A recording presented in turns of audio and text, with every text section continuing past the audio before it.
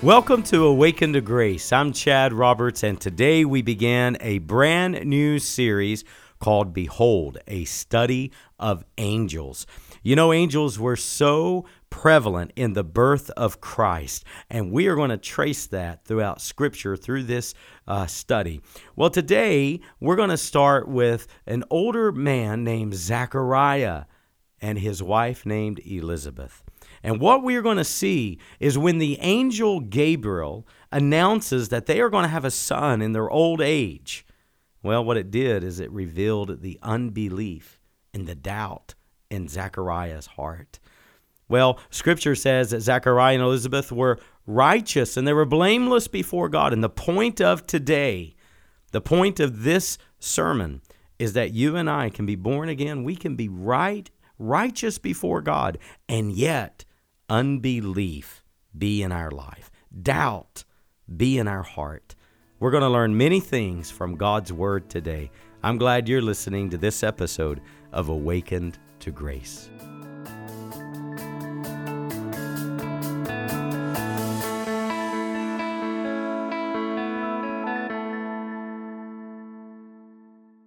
Well, today we're going to be introduced to a couple named Zechariah and Elizabeth. And Zechariah is going to have an encounter with angels.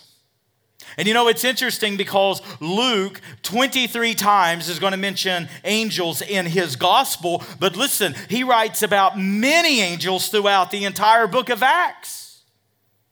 It was the angel of the Lord that struck down and killed King Herod. It was an angel of God that rescued Peter out of prison. And what a story that is in Acts chapter 12. It was an angel that appeared to Paul when he was going to be shipwrecked and assured him that God was with him and was going to spare not only his life, but the lives of everyone on board. You know what is so interesting to me as I've studied angels now, what is so interesting to me is that the temptation for you and I is to become infatuated, to become so curious and so interested in the reality of angels that if you and I are not careful, we'll kind of get out of balance in our thinking of it. Well, do you know what fascinates me about angels in the Bible? Is that there is not one section of the Scriptures solely dedicated to the teaching of angels. Did you know that? There's not one chapter in the Bible that tells us all that we need to know about angels. There's not even a chunk of Scripture that tells us what we would love to know about angels. But yet, we meet the first angel in the Garden of Eden. Remember, we were there a few weeks ago in Genesis chapter 3. It was a cherubim that God put to guard the pathway to the tree of the life in the Garden of Eden. And yet we meet angels in the last chapter of the Bible, chapter 22. The Bible is prevalent with angels. All the way from Genesis to Revelation. You look at the life of Daniel, you look at the life of Ezekiel, you look at the life of Isaiah, you look at all of these tremendous stories throughout the Old Testament, and angels are laced and weaved in and out and throughout the entire Old Covenant. Then you come to the New Testament, and oh my goodness, angels are everywhere. You come to the birth of Christ, and they're so involved in the birth of Christ. They're so involved in the ministry of Christ. They were involved in strengthening him and ministering to him in his time of temptation. They were with him through his miracles and his earthly ministry. They had such a dominant role in his resurrection. They strengthened him in the Garden of Gethsemane. There's only one point in the life of Christ where we don't see angels, and you know where it was? On the cross, because he had to do that alone. Angels are throughout all of church history, and they're throughout the entire book of Acts. They're throughout the epistles. And where are angels the most dominant in all of Scripture? The book of Revelation. What did we say through our study? We encountered angels 60 times in the 22 chapters of Revelation, and the book contains 80 references to angels. And we met them 60 times. 234 times the Bible mentions good angels. 278 times the Bible speaks of God as the Lord of hosts, or the Lord over the armies of heaven. What is that, my friends? That is the angelic host. Isn't that fascinating? Over 500 references to angels in the Bible. But here's what I want you to understand today. While there are 500 references to angels in the Bible, there is not one chapter and not one large section of Scripture dedicated to them. Why would you suppose that is? I think the reason why is because in God's kingdom, in God's universe, in God's order, in God's creation, you know what? Angels are quite commonplace. They're weaved in and out of His story. They're part of the kingdom of God. They're part of the Scriptures. And you know what, my friends? I believe they're part of our lives as well. We should not be infatuated with angels. We should not be so intrigued that we pray to angels or that we worship angels. You remember John, the apostle, in the book of Revelation, twice he fell down to worship the angel. And do you remember what the angel did? Sir, you must not do that. What did he say in chapter 22? The angel said, no, John. He said, I am a fellow servant with you and those who believe in Jesus. Angels are fellow servants. They're not to be prayed to. They are not to be worshiped. They are not to be fascinated on, no, or infatuated with. They're part of the story. And you know what? I think as we go throughout our study, I think you'll find they're part of your story too. And they're active in your life. What is an angel's responsibility? Go with me, before we lay out our text, go with me to Hebrews chapter 1, verse 14. Of all scriptures that tell us about angels, Hebrews 1:14 is perhaps the most definitive. And in Hebrews 1:14, we see, number one, the essence of angels. And we see, number two, the responsibility of angels. Hebrews chapter 1, verse 14 says, are they not all ministering spirits? So what are angels? They are supernatural creations of God. Just as we are a creation of God, angels are a creation of God. And see, you must understand, my friends, when a loved one passes away, they do not become an angel. When a baby passes away, or a miscarriage or something like that, baby does not become an angel. That's a false teaching. Angels were created before humanity was created. That's why we see angels before the Garden of Eden, involved in the Garden of Eden. They were created, we believe, before humanity was created. And they're a higher order, because Scripture says that when Christ became a man, he became a little lower than the angels. He took on a robe of flesh.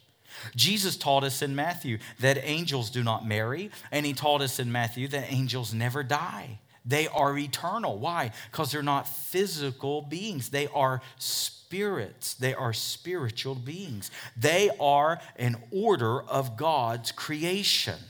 And I believe they were created before humanity. Now, what is their purpose? Well, their essence, are they not all spirits, ministering spirits? And then what's the next part of the verse? Sent from God. Their purpose is to do the plans and the purposes and to accomplish the will of God. Keep your finger in Hebrews chapter 1, verse 14, and go over for a moment to Psalms 103, verses 20 and 21. Say, my goodness, you're having me turn a lot today, Chad.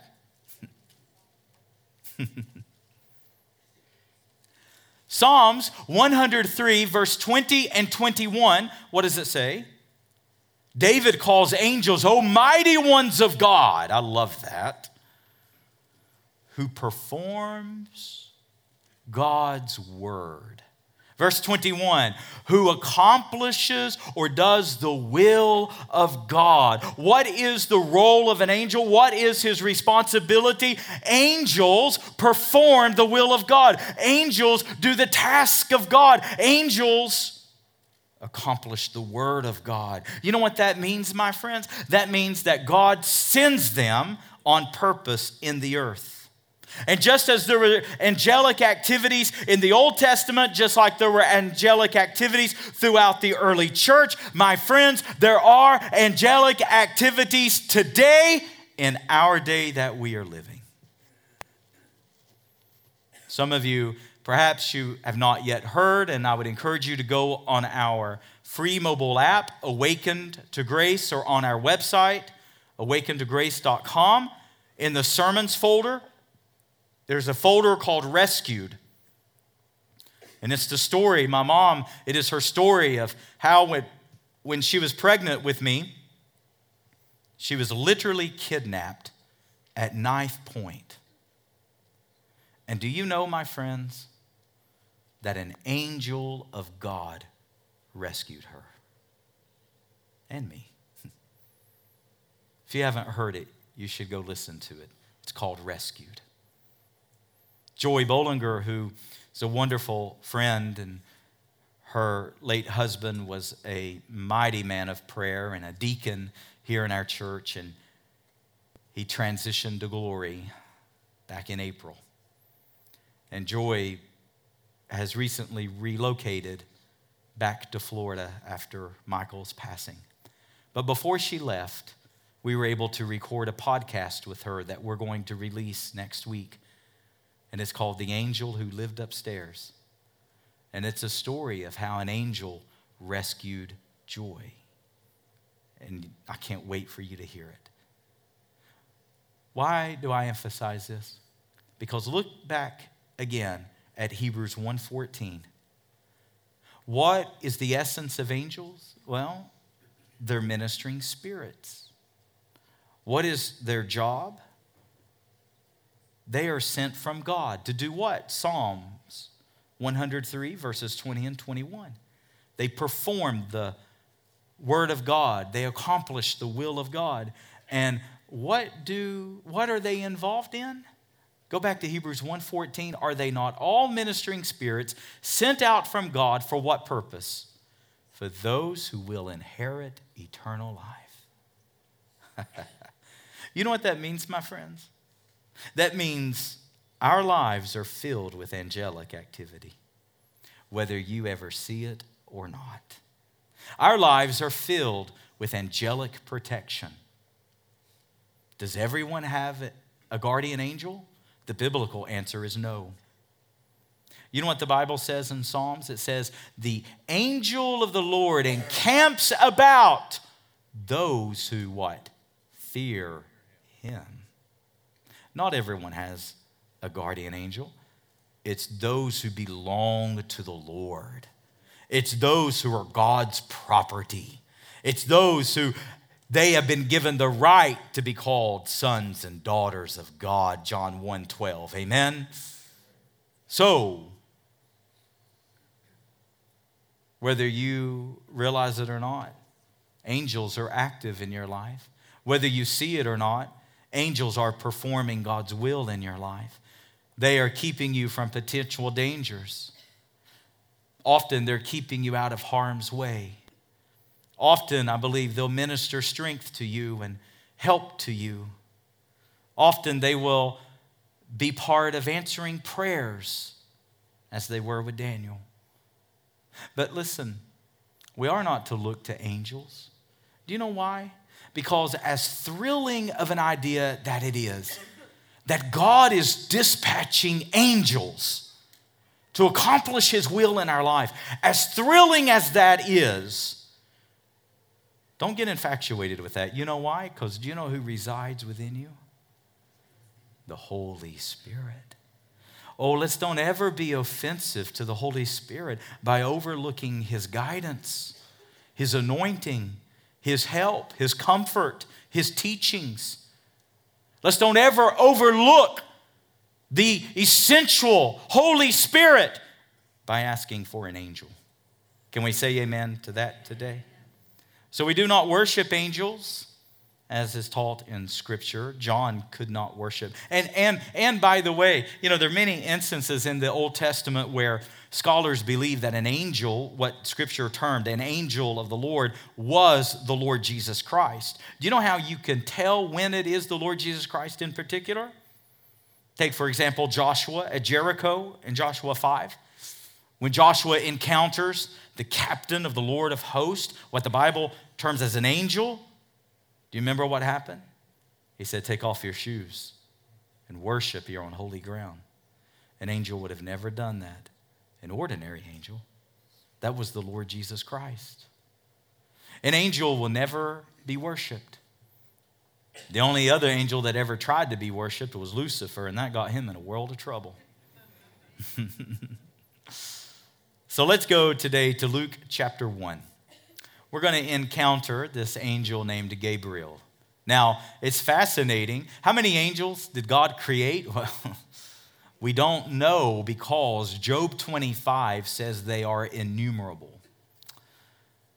In Hebrews, I believe it's chapter 12, says that they are innumerable. And then John uses a fascinating term. I believe in Revelation 5, he uses a fascinating term and he calls them myriad upon myriad. Now, what is that? In the Greek, myriad is the highest numerical value. And in ancient days, that highest numerical value was 10,000. And what John is saying, it's an idiom, that what he's saying is there are myriads upon myriads, tens of thousands upon tens of thousands. In other words, it's an idiom of what he's trying to say is they're innumerable. You can't calculate them. That's how many angels there are. So, in Luke chapter 1, we are introduced to a man named Zechariah. And what a fascinating man he is. In verses 1, 2, and 3, and 4, Luke is going to set up his gospel. The book is actually written as well as Acts. It's written to a man named Theophilus. Now, what's interesting is scholars are not quite sure who Theophilus was. We don't know if he was a man who was seeking to know the gospel and the Lord Jesus Christ. We don't know if he was a man who perhaps he was new to the faith and he was being discipled. Luke makes it clear in the first few verses that he's writing to Theophilus to help him gain surety and assurance, certainty of who Jesus is. We don't know if Theophilus perhaps was a title. It could have been an honorary title. He could have been a man of great nobility. We don't know. But nonetheless, whoever Theophilus was, both the Gospel of Luke as well as the book of Acts were addressed to him. Now, Luke is going to do something for us that I think is interesting. He's going to say in verse number 5, when he introduces us to Zechariah and Elizabeth, he's first going to remind us that these are in the days of King Herod. If you remember, King Herod is the one who called for all the children, all the boys in Israel, 3 years old and under, that would have been in the vicinity of Jesus, for them all to be killed. King Herod was a wicked, wicked man. And do you know what I think that Dr. Luke is doing for us? Why would he say that in the days of King Herod, in the hill country, was Zechariah? You know what I think he is setting up for us? I think he's saying that King Herod had all the notoriety. King Herod had all the popularity. Everyone knew King Herod's name. He was a household name, and he was abundantly wicked. But here is this no-name guy who Luke is going to give us a little bit of a profile. And if you're going to take notes, I want you to jot down the profile of Zechariah and Elizabeth. Luke's going to give us his profile, and he begins in verse number 6. And here's what we know about Zechariah. Both he and his wife Elizabeth, we know that they were righteous and they were blameless before God. I think what Luke is saying is here is the man with all the notoriety and all the wealth and all the fame and all of the honor, and he's a wicked man. And here's Zechariah, a nobody, an average Joe, who no one knew his name, who's from the hill country. But you know what God knew about him? Here is the wicked King Herod, but here's what God says about Zechariah. He was a righteous man. Friends, do you know what that says to me? Is that God knows our lives. Let me tell you, when God looks at me, I don't care if after I pass from this world, if anyone ever knows my name or anything I did or anything that was ever accomplished. You know what I want? I want God to say he was righteous. And you know, no one can say that about you except God himself. Someone can have self-righteousness, someone can have fake righteousness, someone can have religion and all the bells and whistles, but let me tell you, God himself knows whether you are a righteous person or not. And isn't it comforting that God really knows our lives? Even if you're just someone who's from the hill country, God knows you and he sees your life. They were not only righteous, but both he and his wife Elizabeth, they were blameless before God. Then in verse 7, and it's going to tell us a little more. The Bible says that they were advanced in years. And the Bible, now listen, when the Bible says advanced in years, scholars believe that is a threshold in age. And it means that they were 80 years old plus. So this gives us a little snippet into Zechariah and Elizabeth. They were advanced in years, and now here is the most important thing. They were righteous before God. They were blameless. They were of old age. But listen, they had never had children. Now, in our culture today, a couple may choose not to have children. But in these days, in this culture,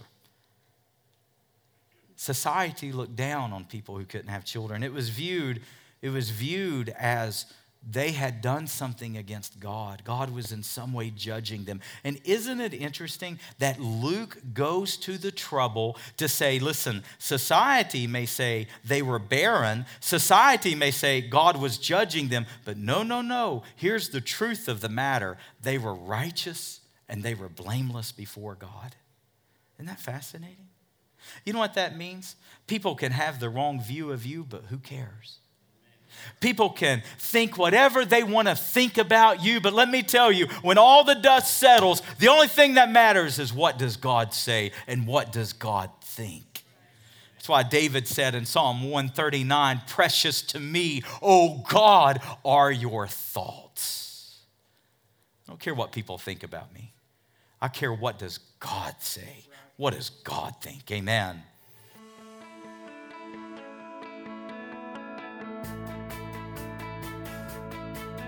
If you enjoyed today's broadcast and would like to hear more great content, you can always download our free mobile app, Awakened to Grace, where you can request prayer, find sermons, articles, blogs, music, podcasts, as well as support us financially. You can also visit either of our websites at www.preachingchristchurch.com or www.awakenedtograce.com for more information about our church or our resource ministry. Thank you for listening to Awakened to Grace.